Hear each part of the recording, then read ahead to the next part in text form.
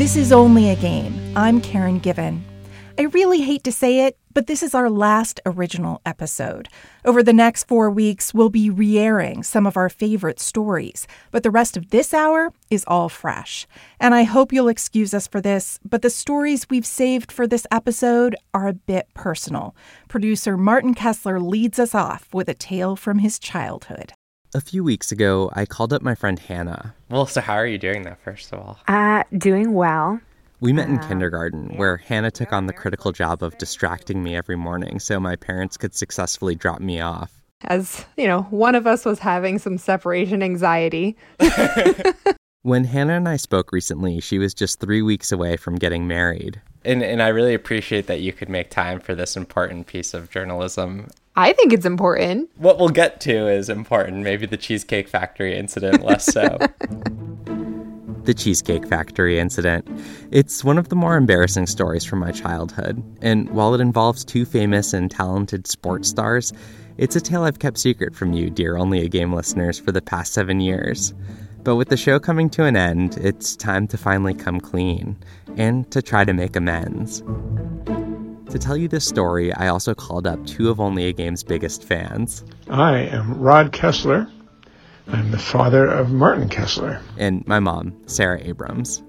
Cool. So are you recording on your phone? I am. Mm-hmm. And if it doesn't work, you can do it again, right? You'd talk to me again? No, this is it. You get one chance with me, and this is it. Back in 2003 or 2004, when I was 12 or 13 years old, I went to the Cambridge Side Galleria Mall near Boston with Hannah and my parents. This was before their divorce. We ended up at the Cheesecake Factory for lunch. I do remember it being dark, which the Cheesecake Factory there is actually kind of dark because there's no windows on most of it. I mean, I remember sitting at the table with your dad and you and Hannah. And the waiter, it was a man. Probably in his late 20s or early 30s. He was taking our order, and then he turned to you. And whispered somewhat conspiratorially, "You won't know who's here. But it's Nomar Garciaparra." Nomar with 2 home runs on the night. Drives this one deep to left field. Nomar Garciaparra was the Red Sox star shortstop. He was a big deal in Boston, especially for kids my age. His rise to stardom coincided perfectly with our getting old enough to really follow baseball. He was the one with the gloves, right? Very unique routine when he steps into... everyone was amused by that. Tightens his glove up, wristbands, there's the feet. He was a superstar. He was beloved. He was a heroic figure around Boston. And now he was sitting just a few booths away. This was surely the greatest thing that had happened to me since getting a Charizard and a pack of Pokemon cards. Hannah, who loved soccer, wasn't quite as excited. Baseball? Not really my thing. So if I was going to try to get Nomar's autograph, I was going to have to go by myself. The waiter tipped me off after Nomar put in his order and told me that I should approach before his food arrived. You must have followed the waiter to another part of this restaurant because I believe Nomar's booth was pretty much out of sight of most other people. Clutching a pen and a white Cheesecake Factory cocktail napkin, I headed for Nomar.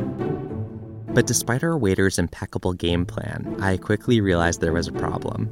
As I rounded the corner and caught sight of Nomar, I saw that his pizza had just arrived. Not only that, Nomar had just lifted his fork and knife. Yes, if memory serves, Nomar was going to eat a personal plain cheese pizza with a fork and knife, and was about to dig in for his first bite. I should have turned around, but I was like an overeager base runner who had too much momentum to suddenly pull up at third base. I kept barreling toward home. I approached Nomar's booth and asked for his autograph. He set down his fork and knife, and he took my pen and napkin. Nomar didn't say much, but the woman sitting across from him did. She asked me my name. I told her. She smiled, and she said they had a friend named Martin. Nomar finished signing the napkin, and I left. I just remember you came back and you had the autograph, and I wanted to know how it went. And what I remember you saying is that he was okay, but his wife was really nice. And I said, you do know who his wife is, don't you? In 1998, Nomar had attended a promotional event at Harvard. Also there, Mia Hamm, the star of U.S. soccer. Here's Mia Hamm in the box. The shot, goal! The story goes that Mia and Nomar competed against each other in a soccer shootout. Nomar scored 3 goals, Mia scored 4. 5 years later, they were married. So Nomar's wife, the woman who'd been so kind to me while Nomar was signing my cocktail napkin, was Mia Hamm. You were not impressed. Oh, no. Oh, no, not at all. So, but I can't remember, is it because you didn't know who she was, or you knew who she was and it just didn't matter to you? You know, it was all about him. Oh, man. I'm like so disappointed in myself. I guess in my memory, at least I hope that as soon as I found out that it was Mia Hamm, that I would have immediately recognized my mistake. But you're saying that wasn't the case. That's not what I recall. I mean, but I do remember what you said was that she was very nice. In the years since, especially as I've worked for a show that made it such a priority to share stories of athletes, both male and female, I've grown more and more horrified and saddened by my failure to recognize and appreciate Mia Hamm, especially as I've heard more from women my age, like Hannah, about the importance of watching Mia Hamm and the 99 U.S. women's national soccer team. When you saw the crowd, you saw kids that looked like us. You saw girls at a sporting event, which I think usually when you think of a sporting event, you think of like mid-40s dudes like with a beer. A little over a year ago, I sent an email to Mia Hamm's agent. The subject line read, "Admittedly odd media request." I was sure Mia and Nomar would not remember our interaction, but I wanted to have a deeper conversation about the way women's sports have grown in status over the past 15 or so years. I knew this was going to be tough. Mia famously does not like media attention. When she was profiled in Sports Illustrated in 2003, the cover featured a picture of her with the words, "The Reluctant Superstar." In fact, buried in that article was this line, quote, "It's a relief when slack-jawed strangers approach and walk right past her to Nomar." Reading that made me feel a bit better about the snub. Multiple requests to Mia's agent got me nowhere, so I reached out to the Dodgers. Nomar now works as an analyst for their TV network, and got this response. Quote, "Going through Nomar on something involving Mia is not advised." Which, to be honest, I kind of loved because it just shows you who's more in demand these days. Last Saturday, I got a final rejection from Mia's agent. I guess I missed my one chance with Mia Hamm. But some of these bigger questions that I wanted to ask Nomar and Mia about the place of women's sports in America, I was still able to explore with a soccer superstar. Kristine Lilly and Mia Hamm debuted on the U.S. national team together as teenagers. Lilly retired as the second leading goal scorer in U.S. soccer history. But that's not the only reason she was the perfect person to talk to for this story. She played for the Boston Breakers in the early 2000s. She knew the Boston sports culture then. Better yet, she even knew the Cheesecake Factory at the Cambridge Side Galleria. Yeah, familiar with it. So I told Kristine Lilly the whole story about going up for the autograph. He was about to dig in, and I was like, I've gone too far. I'm going to ask. That's cute. And I asked for her reaction. Well, I think it's innocence in life and society at that time. Yes, we won the World Cup in 99, so I think people were just recognizing us and knowing our names. But I think if you weren't totally in the sport, it wasn't something that you would just think, oh, there's Mia. How often would you get recognized just out and about back in like 2003? It was like a good amount, yes, and then a good amount, no. I lived in Brookline over by Coolidge Corner. That's where I am right now. Oh, you are? Yeah. Where? What street? Beacon in St. Paul. Oh, all right. I was on Babcock. Right by here. Yeah. Okay. Yeah. So when I used to walk around there, this young boy befriended me, and he was a huge soccer fan. So I would see him in the neighborhood all the time. And I'm to this day still in touch with the family. So I think it was one of those things where people are still kind of getting used to the women's game, but the soccer fans kind of knew who you were. Back in 1999, 18 million Americans watched the World Cup final. For the 2015 final, it was more than 25 million. And from 2015 to 2019, the average worldwide live audience across the entire tournament more than doubled. My friend Hannah has seen the widening fan base herself. Last year, she went to France for the Women's World Cup. It was much less of that kind of group of 8-year-old girls. You didn't really see that. The whole stadium was sold out. 2 or 3 people down, there was a row of 8 guys enjoying the fact that you could order beer delivered to your seats. They had matching USA Hawaiian shirts of some kind or something. I didn't really understand the vibe. But they were there, and they weren't with a group of girls. What did you make of, or how did it feel to see a group of just 8, random dudes, 20-something dudes there? Yeah. It's interesting. I feel mixed ways about it. Like, on one hand, it's nice that it's being just seen as like a sport that you can get really excited about and go to. Mm-hmm. But on the other hand, like, I hope those gaggles of 8-year-old girls can still show up and still feel like this is like a sporting event that they can get involved in. Before I said goodbye to Christine Lilly, I had one last favor to ask of her. Well, I just wanted to also say, or ask that next time you talk to Mia, if you could think to just please tell her thank you for being so nice to me, and tell her that I'm sorry and that I'm really the loser. I'm sure she's had that done to her many times. And I think sometimes if it was a young girl, I bet you they saw Mia and didn't know who Nomar was. And I think it probably happens a little bit more now for Nomar than it did, especially with young girls. But my friend Hannah has a much more important message for Mia Hamm and the other members of the 1999 U.S. Women's National Team. Hey, just want to say thank you. You've made a huge impact in my life, in my confidence, really. I mean, it goes beyond soccer. Being good at one thing kind of spreads to the rest of your life. That story came from Only a Game's Martin Kessler.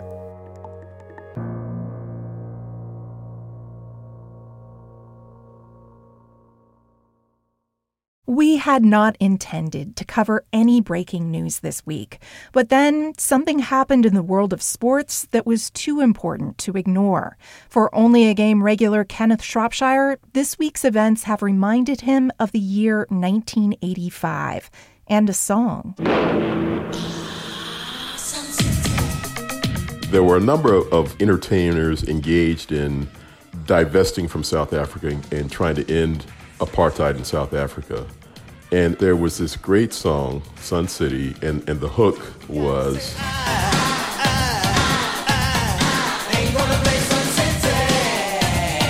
And Sun City was the Vegas of South Africa. Actually, it was in a homeland adjacent to South Africa, where they were paying big money for entertainers to come. And the video itself, I mean, it's every star of the moment, which maybe nobody knows today. Eddie Kendricks, David Ruffin, Little Steven, Bruce Springsteen is in there. So it's even powerful to watch today, to think these entertainers are saying, I'm not going to take the money. I'm not going to play in Sun City. I want the system of apartheid to change. That was a moment in time where the world hated South Africa. And what's the world really thinking about us in terms of the way police are killing people? The snippets that they get, there's a black man shot in the back 7 times. There's this black man that has a knee on his neck for 8 minutes and 46 seconds. And that's what the world's starting to think about us. So the idea of, I ain't going to play Sun City really resonated with me a bit, and probably a few other people of my generation. We are told that the Bucks are in serious discussion about perhaps not playing in Game 5 today.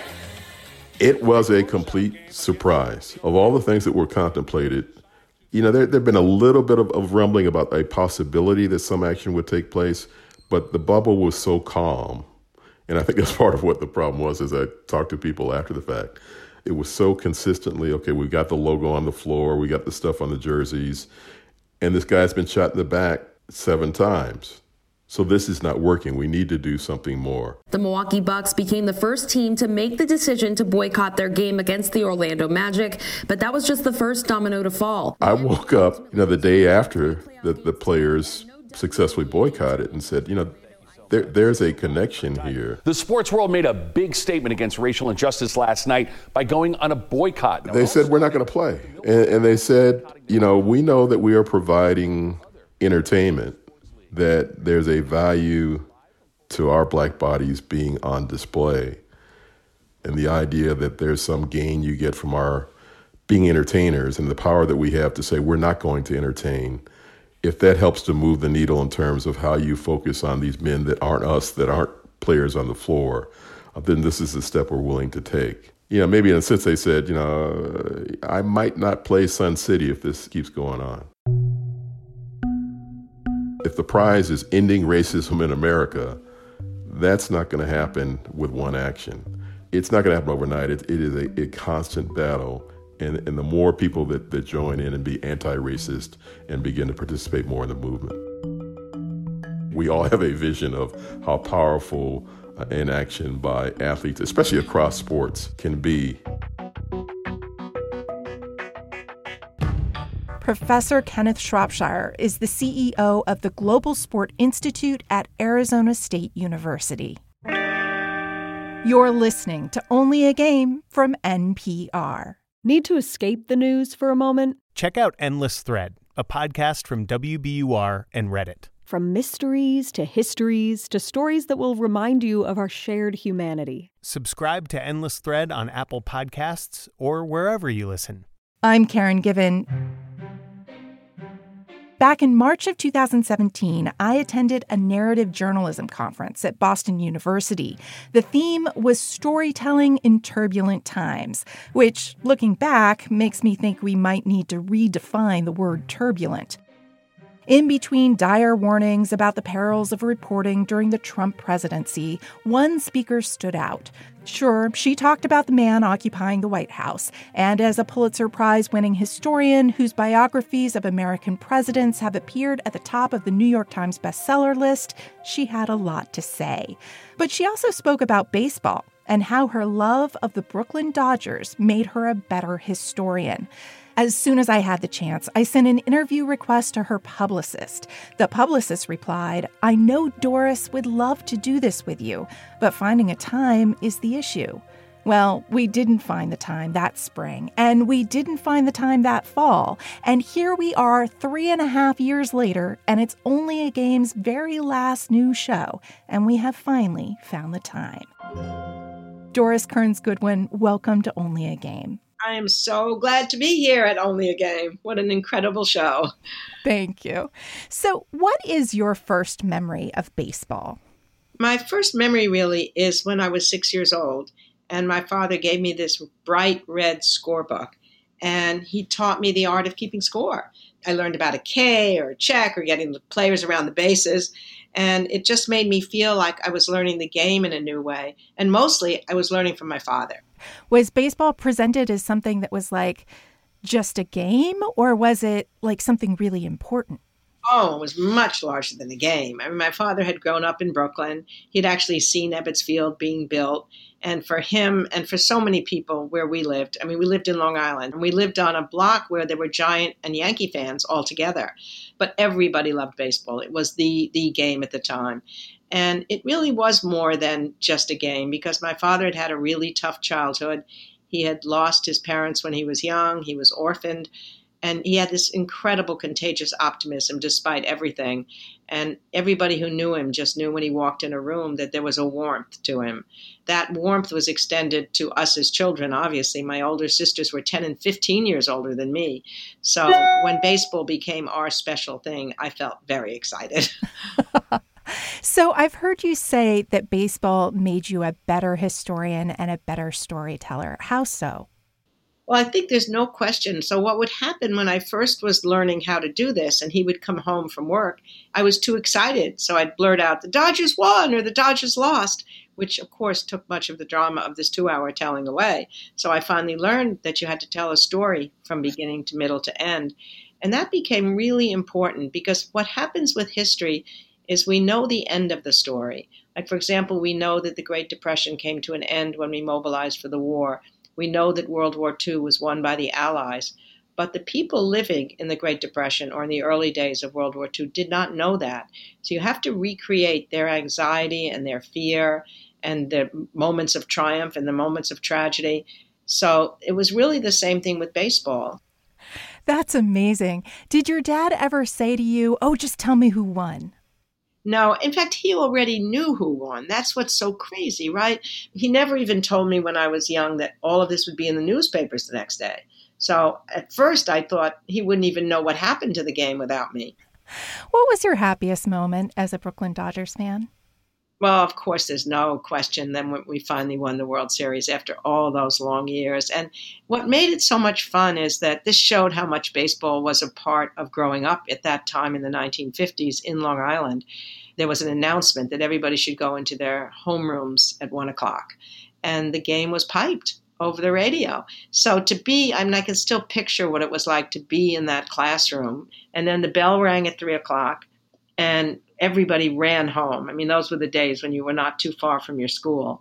And when I got home in time to watch the ending of the game with my mother. And I can just remember when Vin Scully said, "Ladies and gentlemen, the Brooklyn Dodgers are champions of the world." I mean, it was the words you've been waiting for your whole lifetime, and so we jumped up and down, and it was a pretty magical day. And I'm going to bet I could guess what this moment is too, but what is your saddest moment as a Brooklyn Dodgers fan? I'm sure you'd guess right. It was when the Dodgers lost the playoffs to the Giants in 1951. All that summer, we'd been so far ahead. So then I'm home listening to the game, and my sister Charlotte, who was quite beautiful and older than me, was there. And just at the last minute, when Bobby Thomson got up, she predicted that he would get a home run. And so she had such power, I thought she made it happen. So I threw down my red scorebook and it was a terrible moment. And I ended up living in Concord, Massachusetts. And of course, the shot that Bobby Thomson hit was called the shot heard round the world. And when I would take visitors to see the Minuteman statue, where Ralph Waldo Emerson's words are inscribed, the shot heard round the world, meaning, of course, the shot at North Bridge that has something to do with the beginning of the revolution. And I'm thinking of Bobby Thomson, and I think, what is wrong with me? I'm not really a good historian. This is crazy that baseball is intruding into my memories. I didn't predict that correctly at all, because I thought you were going to say your saddest day was when the Dodgers left Brooklyn. Oh, wow. Well, of course. I mean, that was a different dimension of sadness. I mean, I can't imagine. I mean, some fans never went back to baseball. It was terrible. They go to California, Giants go away to San Francisco, and I go to college, and baseball's not even part of my life anymore, which is a big hole to have at that moment in time. But then I came to graduate school at Harvard, and a boyfriend took me to Fenway Park. And, there it was again, that small stadium, so impossibly crowded. You're sitting on top of the players. The fans are crazy and they're yelling and screaming. And I fell in love and became a passionate Boston Red Sox fan. The fact is that the Dodgers had been my childhood love, but I actually ended up being married to the Boston Red Sox because my husband had been a Red Sox fan. We had season tickets for 30 years. So in 1994, you found yourself telling stories about being a baseball fan to Ken Burns for his multi-part documentary. You were the only woman really featured in that. What was that experience like for you? It actually had a large impact on my life. First, I just assumed I would be interviewed for a few minutes and then that would be it. And I remember I'd come in from California and, my hair wasn't right. I can still remember that I wasn't dressed the way I would have if I'd known, oh my God, this is going to become a national documentary. But because he was focusing so much on these teams, especially the Brooklyn Dodgers and the Red Sox, a lot of the interview made it into the documentary. And then what happened is the same year that his series came out, I was on the trail because I'd written No Ordinary Time, my book about Franklin and Eleanor Roosevelt. So everywhere I'd go, I would meet people, especially women sometimes, who would say to me, I had a similar relationship with my father. And so somebody approached me from the publishing world to say, why don't you write a book about it? And I never would have thought of writing a memoir about myself. But it was really, wait till next year, was really about falling in love with the Brooklyn Dodgers and growing up in the 1950s. Both my parents had died by then. My mother died when I was 15, my father when I was in my 20s. We no longer lived in that same house for a long time. So I went back home and I found people that had been my neighbors. I found my friends who I'd gone to high school with. And to be able to bring my parents back to life after having spent so many decades bringing presidents back to life, it meant an enormous amount to me. And it never, ever would have happened without the Ken Burns thing. So I'm hoping you might have some lessons that we can take from baseball and maybe from history as we face what really feels like an unprecedented moment. It truly is. And I think the hardest thing about it, as I say, is that we just don't know how it's going to end. If we knew that 4 months from now there'd be a vaccine, you could get through the 4 months. And I think the hardest thing that we've lost during this time of not being connected is the loss of the rituals that we used to do. I mean, work and play are not separated anymore. And there was something about the rituals of the baseball season that just made you feel like you knew what was happening during the whole year. I think the most underappreciated aspect of leadership, whenever I talk about leadership, is the ability to find time to relax and replenish your energies. And as I studied my presidents, I found, Lincoln went to the theater 100 times during the Civil War. He said, if I didn't do it, the anxiety would kill me. FDR had a cocktail party every night where the rule was you couldn't talk about the war. There's a certain sense in which still in this difficult time, families have to find rituals that they can share together. If it's not baseball, then maybe it's something else the family does together that takes you away from your individual self and makes you a community again. But keeping the rituals going, I think, is really important. And that's one of the things baseball provided year after year after year for me. Doris Kearns Goodwin, thank you so much for taking the time to speak with me. Thanks, Karen. I'm glad we could finally do it. Doris Kearns Goodwin's memoir about growing up with the Brooklyn Dodgers is called Wait Till Next Year. Her most recent book is Leadership in Turbulent Times.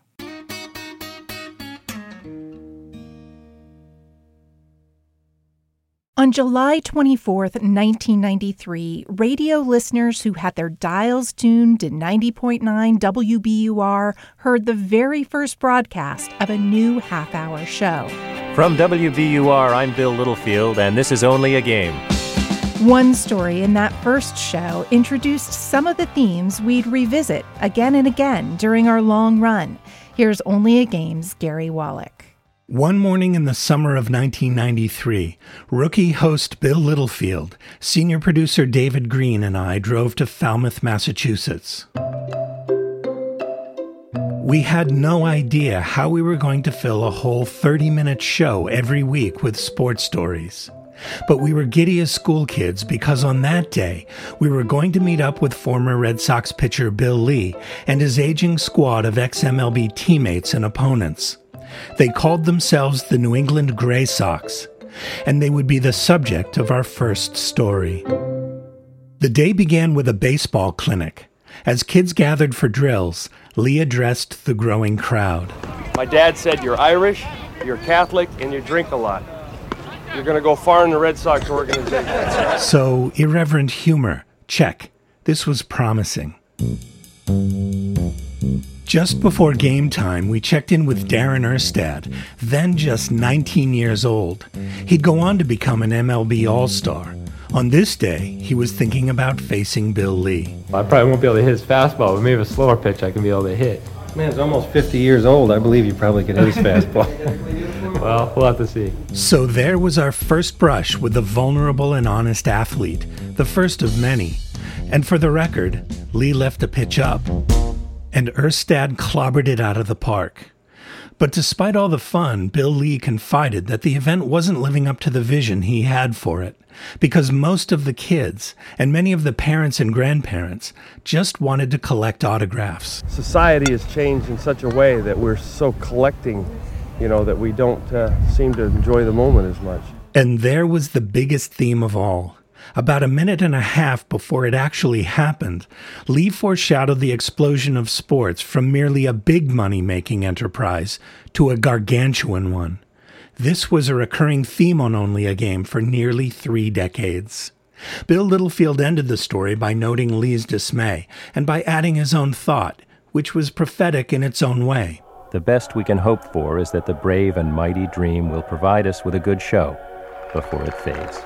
Bill Lee and the Gray Sox did that. All these years later, I think that Only a Game, which was our dream, did that and more. I hope you think so too.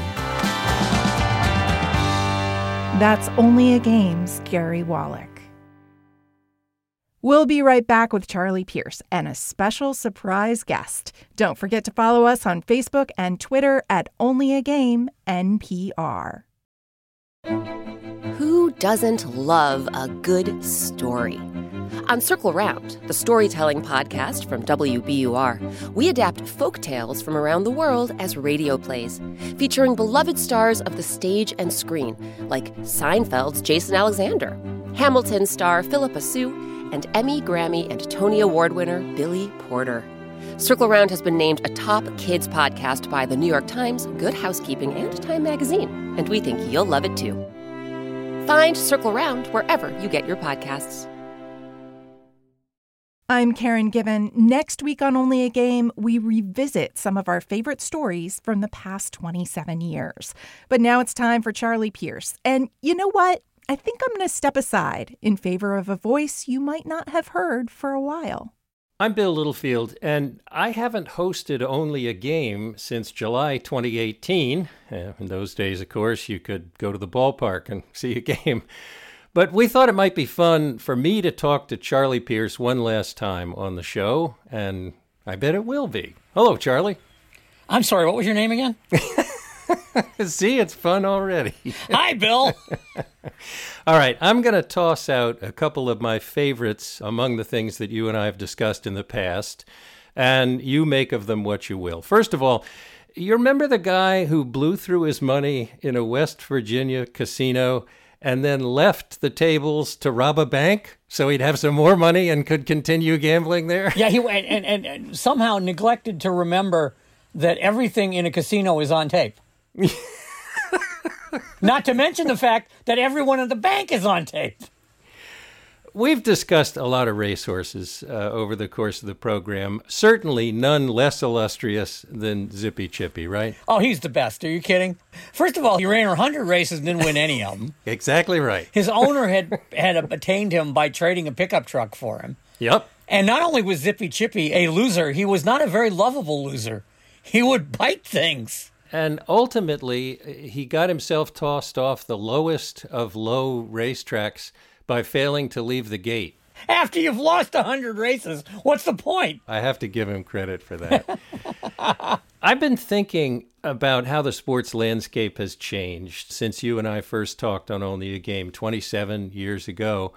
Of course, at that point, neither the Red Sox nor the Cubs had won the World Series in anybody's lifetime. It's kind of nice, don't you think, that both of us have lived to see that? Not only that, but the internet wasn't really a factor. There really wasn't any fantasy sports per se. Mm-hmm. The boom in women's sports hadn't really happened yet. If there's any development that we track most closely and that I'm proudest of, is that we track the rise of women's sports. Absolutely, I agree. WNBA, of course, women's pro soccer, but a tremendous rise in college and university scholarship opportunities for female athletes as well. So all of that and more. Title IX works, okay? Let's never forget that. The Tampa Rays, the Milwaukee Brewers, the San Diego Padres, the Colorado Rockies, the Seattle Mariners, and the Texas Rangers are Major League Baseball teams that still haven't won a World Series. Do you find yourself rooting for one of them in this truncated season? Oh, of course, because my other hometown, Milwaukee. And, you know, as someone who, in college, used to go to the old Tin Pot County Stadium, my first Brewers game, I was sitting in the bleachers, and a guy walked up to our group, and he had one of those old wooden milk crates filled with crushed ice, and all you could see was the tops of beer bottles. And he asked us a question I have never been asked at the ballpark before or since. How many do you need? And I decided that I had gone to college in the right place. So yes, I am, even though they now play in a pleasure dome, I am rooting for the Brewers to do it. Charlie, we have also talked from time to time about athletes and activism. There's no question that current events have altered the conversation on that topic spectacularly. Even since Colin Kaepernick became a free agent, couldn't land a job in the NFL, and found new work as an activist. Are you surprised, encouraged, mystified, all of the above, any of them, by what's going on in terms of activism in the NBA and elsewhere? I am surprised by how quickly it happened and how permanent it seems. And I think a lot of the credit goes to women athletes who are out in front of their male counterparts.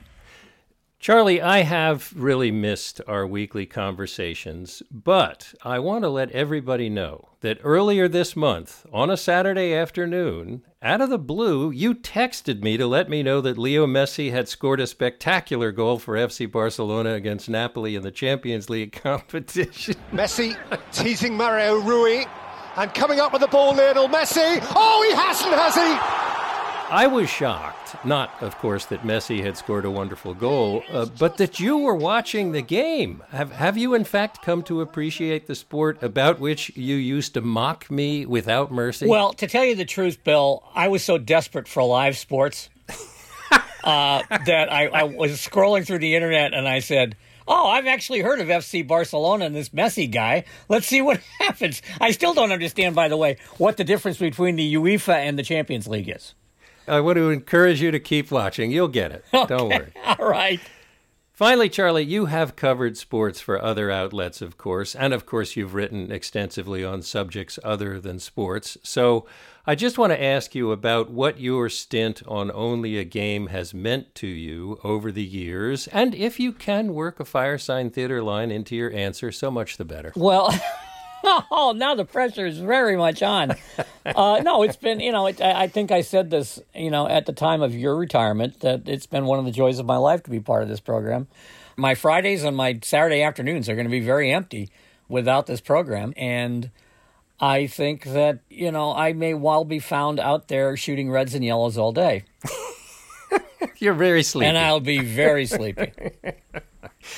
Charlie Fierce is the guest editor of the Best American Sports Writing 2019, and for almost 27 years, he has joined Only a Game each week at this time. Sadly, he will not be doing that next week. Charlie, thanks for everything, and hey, I won't either, so I guess that's okay. Thanks, Bill. That's Only a Game analyst Charlie Pierce talking with Bill Littlefield. Bill was the host of Only a Game for its first 25 years. Now he writes novels no one has published yet. Okay, confession time. When we realized that today would be our last new show, we really wanted to knock it out of the park with an A-list guest, someone who epitomizes what we've been saying for the past 27 years, that sports is important for reasons that have nothing to do with what happens on the field, court, or ice. So, of course, the first person who came to mind was... He'll take it all the way! LeBron James with the reverse. Unfortunately, we were told, LeBron James was focused on the playoffs and would not be available for an interview.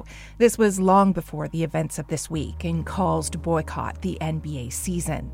But while we couldn't get LeBron for the last real episode of NPR's only sports show, he did make an appearance on the premiere episode of Carrie and Jamel Stick to Sports, a new show on Vice TV. Live from the bubble. Y'all got me live from the bubble. I don't know if many people see me inside my room right now, but, y'all two queens, y'all two special women. Carrie Champion and Jamel Hill met at ESPN. Carrie calls the network the Four Letters. They both left, walking away from what a lot of people would see as dream jobs. And now they're doing something that hasn't really been done before, as two Black women hosting a late-night TV show on a mainstream network. I would like the exclusive here on Stick to Sports. Are you running for political office once you retire? What? What? I mean, that ain't funny, dude. That's a question. Go ahead. You got my vote. Go ahead. So tell me the story of how the two of you became friends. I'm going to let you tell that. You guys, it's just not a good look for me. I stumbled upon the job as First Take host / moderator. Skip Bayless, your take. Off the top of my head, Stephen A., I said yesterday that Roger... I went to my old agent and I said, the girl who was supposed to get the job that I got, i.e. Jamel Hill, wants to have dinner. Should I talk to her? He was like, be very careful. You just never know. She might, and I was like, yeah, you know how it is. These women, you know how they are. They're very, very, very petty. And there had happened to be a few headlines too prior to me arriving that suggested that she might be upset that I got the position over her. But we go have dinner, and she, for every reason that I did not want to hang out with her, every reason why I did not want to have dinner with her, she proved me correct. But not in the way you're thinking. I wasn't like, how dare you take my job? It wasn't one of those things. It was just that I had been there at that point 6 years. So I had 6 years worth of stories, experiences, and I knew with that job, there was an expectation there that I thought was frankly very demeaning to women. The expectation was that the person who was the moderator should just shut up. We're going to leave it here. Heated debate will continue tomorrow, 10 a.m. Eastern on ESPN2. Ridiculous. You just take them in and out of commercial, they treat you like a prop. I didn't like that was the case, and I was trying to warn her. She was correct. Yeah. She came in and rained on all my parade. And she was like, let me tell you something, they treat you bad. It ain't right. I hate to see you being treated like poop. That was a really high profile job. And so for a Black woman to have that job, to me, that was the win for all of us. And so I was so invested in her success before she became my friend, because I'm like, this gotta work. I don't know when we're gonna get this chance again. And so I came on probably a little too strong and being like, you got to fight the power. And so I was like, I'm just here for the burrito. I didn't know I was gonna have to step the whole party together. Correct. And be Harriet Tubman and lead us to freedom. Yeah, Like yes. I didn't know. So anyway, fast forward, too late. The story goes like this. I had a lot of tough ups and downs. I needed an ally. I needed a disruptor. I needed someone who had credibility to defend me. And she was all of those things. And many, many times she came to my rescue. She refused to let the gentlemen that I worked with ignore me without acknowledging that they are doing so. It is to their detriment. And we became really good friends, and vice versa. When she got in her bubble of trouble, I always defended her. You know what I mean? Because I what she did for me was unheard of. For me, as a woman, the world that I had lived in, women didn't often do that. So, Jemele, let's talk about your bubble of trouble. It started with a tweet on September 11th, 2017. So remind us about that tweet and the response to it.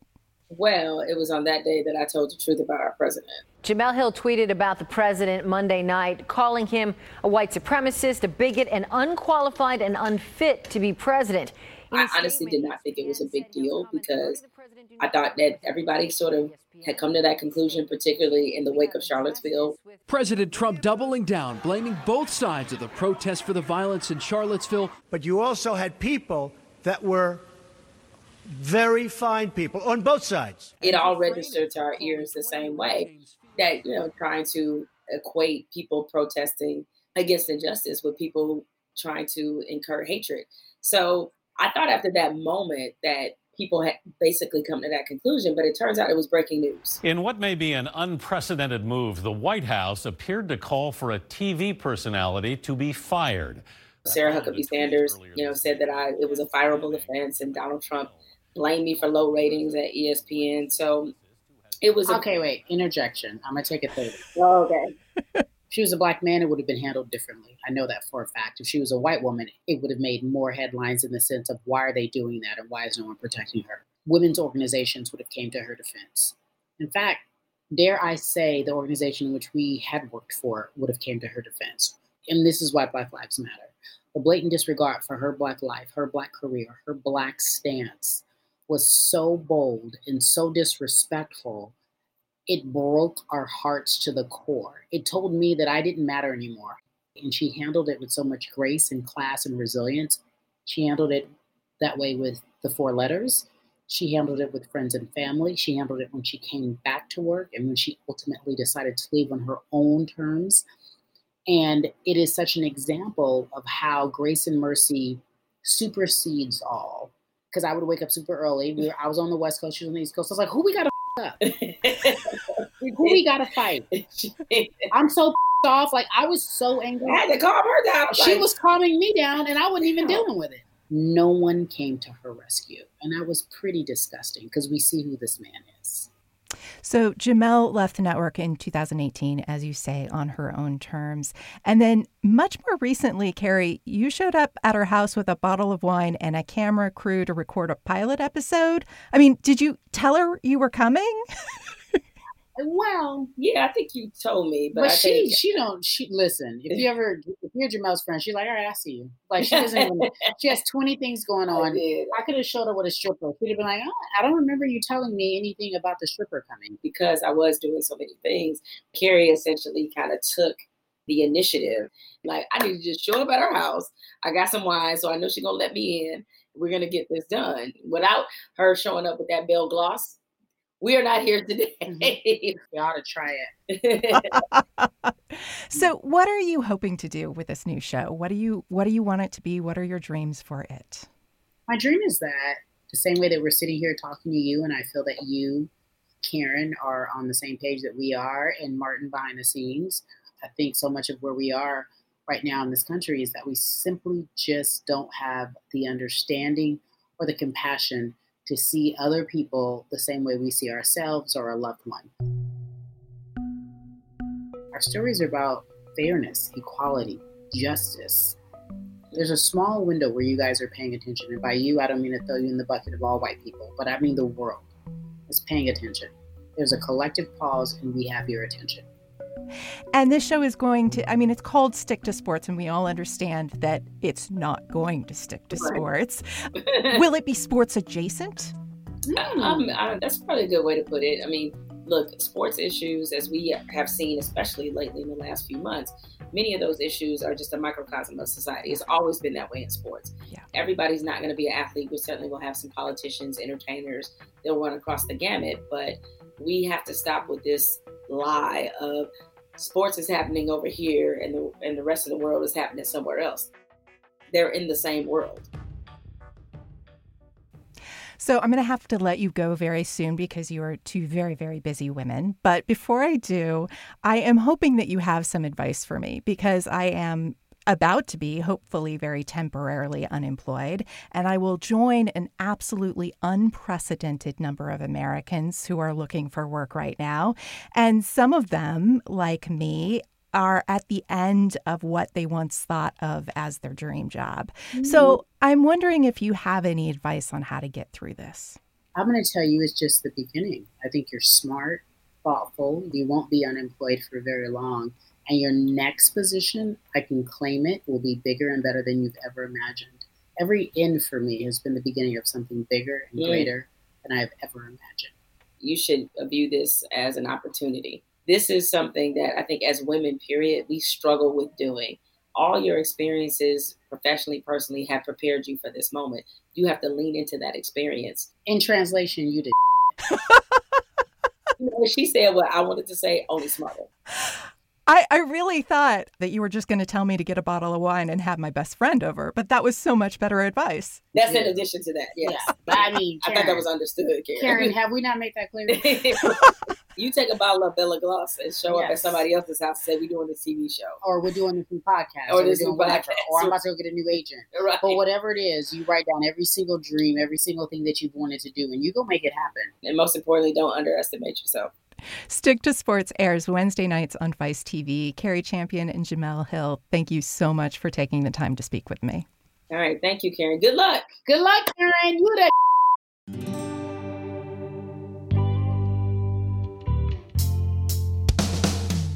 This is Only a Game's last week together as a staff, but you can follow along with our next moves on Twitter. Jonathan Chang is at Jonathan Y. Chang. Martin Kessler is at Martin Kessler91. Gary Wallach doesn't tweet much, but he's at Only a Gary. Maybe you can persuade him to rev up his Twitter machine. Technical Director Marquise Neal, who tweets at @1Quizington, and I will be staying on for 4 more weeks, and we'll be bringing back some of our favorite pieces from the past 27 years. Do you have a story that you'd like to hear again? Tweet me at KLGiven or email oag@wbur.org. I'm Karen Given. Only a Game returns next week. Sort of. Thanks for listening.